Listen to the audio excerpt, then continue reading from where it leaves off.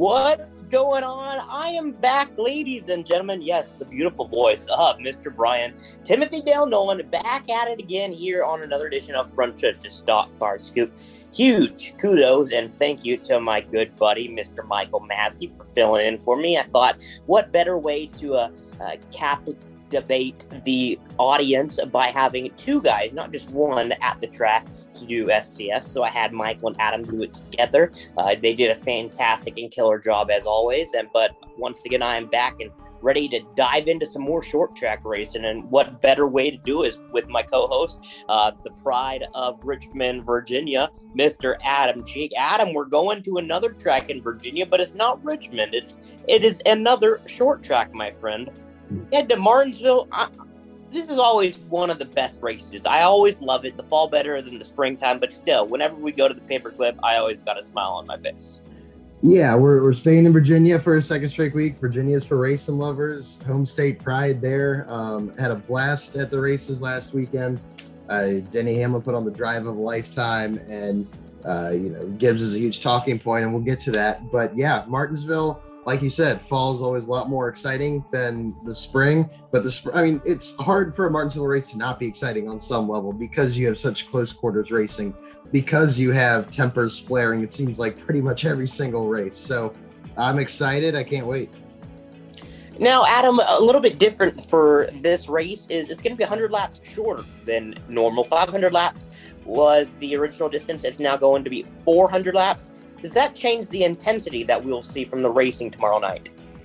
I think it will to some extent, but again, a 400-lap race in Martinsville is such a gauntlet to go through, because it's kind of like Bristol in that such a short distance. It's a half mile. You're braking every 5 seconds. It feels like you're kind of mitigating your attitudes towards other drivers and your haste to get through the field with managing your equipment and managing racing this track, because Martinsville, as we've seen, tempers flare. Hamlin and Bowman went at it last fall. We saw Truex and Logano go at it a few years ago. The spring race doesn't really seem to bring out as much of that. And again, because we're early on in the season, we just only completed a sixth of the season after COTA. But I think it is going to ramp up the intensity. And I think that shortening of the race is going to make this spring event maybe a little bit more chaotic than it has been in the past. Now, Adam, last week at Richmond, Joe Gibbs finally got the monkey off of their racing backs with their first win of the season. Could this be a step in which we see multiple JGR wins in a row starting from Richmond and continuing on? I do, because Bristol Dirt is kind of the outlier in this scenario. We've seen Denny Hamlin and Kyle Busch win at Talladega, but Bristol Dirt's kind of the big question mark. But we also saw Hamlin finish third there last year, and we saw Christopher Bell. I mean, he was having a decent run before things went south for him, but he is a dirt racer at heart, so I'd expect him to be a huge contender. As for this immediate weekend, Martinsville, short tracks in general are the wheelhouse for Joe Gibbs Racing. You have Denny Hamlin, who was so dominant there around the turn of the past decade. You have Kyle Busch, who's got a couple wins there. You have Truex, who's won a race there each of the past 3 years, which is insane given that it took him a while to kind of finally get good on short tracks. He's dominated Martinsville and Richmond these past few years. I think this is where Gibbs finds its stride, and we talked about this. Like I was talking about before, parity's the buzzword to open the season. Joe Gibbs Racing's been the buzzword of these last few weeks, but it's true because you have Truex and Hamlin and Kyle Busch, these guys who were really good at Martinsville. Hamlin was great there, and he seems to be finding his stride quicker than the other JGR guys. But as a whole, short tracks are their specialty. They've got a few of them here. Richmond was a great place for them to start, all 4 cars in the top 10. Hamlin just absolutely killing the field to get his first win of the season. So if they're going to find their stride, it's now, and I think they already have. We're going to see Truex and Hamlin especially up front come Saturday night. Adam, last but not least, 2020 was the COVID year, but it was also the start of the night race at Bristol in the springtime. Do you like it like this? Do you want it to be in the daytime again? Just your overall thoughts on seeing Martinsville under the lights, usually on a Saturday night. Martinsville in the past has had its own unique brand because you had the spring race, which prior to 2020 was during the day, and in the fall you had the race that kind of went into the nighttime, or at least under the lights. Most famously, I think Jeff Gordon, when he won his final Cup Series race, that ended under the lights after all the Logano Kenseth deal. And in more recent years,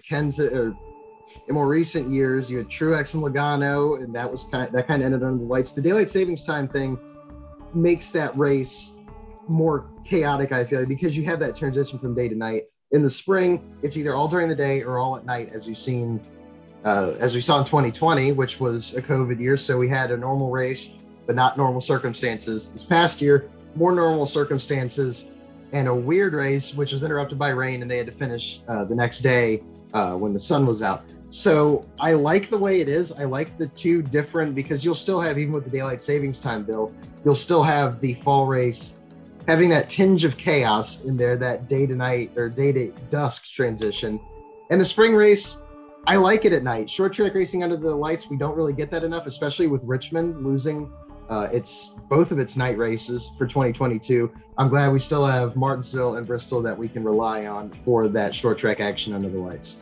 Alrighty, Adam. We do it usually Thursday and Friday this week. So let's dive into our picks. Keep the viewers and our listeners on track to see who we picked last week, how they did, and then we'll dive into our picks this week.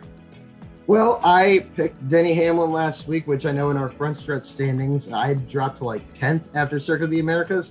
So that was a nice boost for me. I took Denny Hamlin, the 11 team. They got it done with, like I said, one of the best drives we've seen in recent memory to get to victory lane. You took Kyle Busch, who also got a top 10. He ended up 9th, even after being black flagged by NASCAR for that tape on the grill. So we both picked Joe Gibbs cars, and that ended up paying off very well. Hey, I will take it. It was an up and down day for Kyle Busch, so I'll take it. Heading to another short track. You went first last week. I'll go first this week.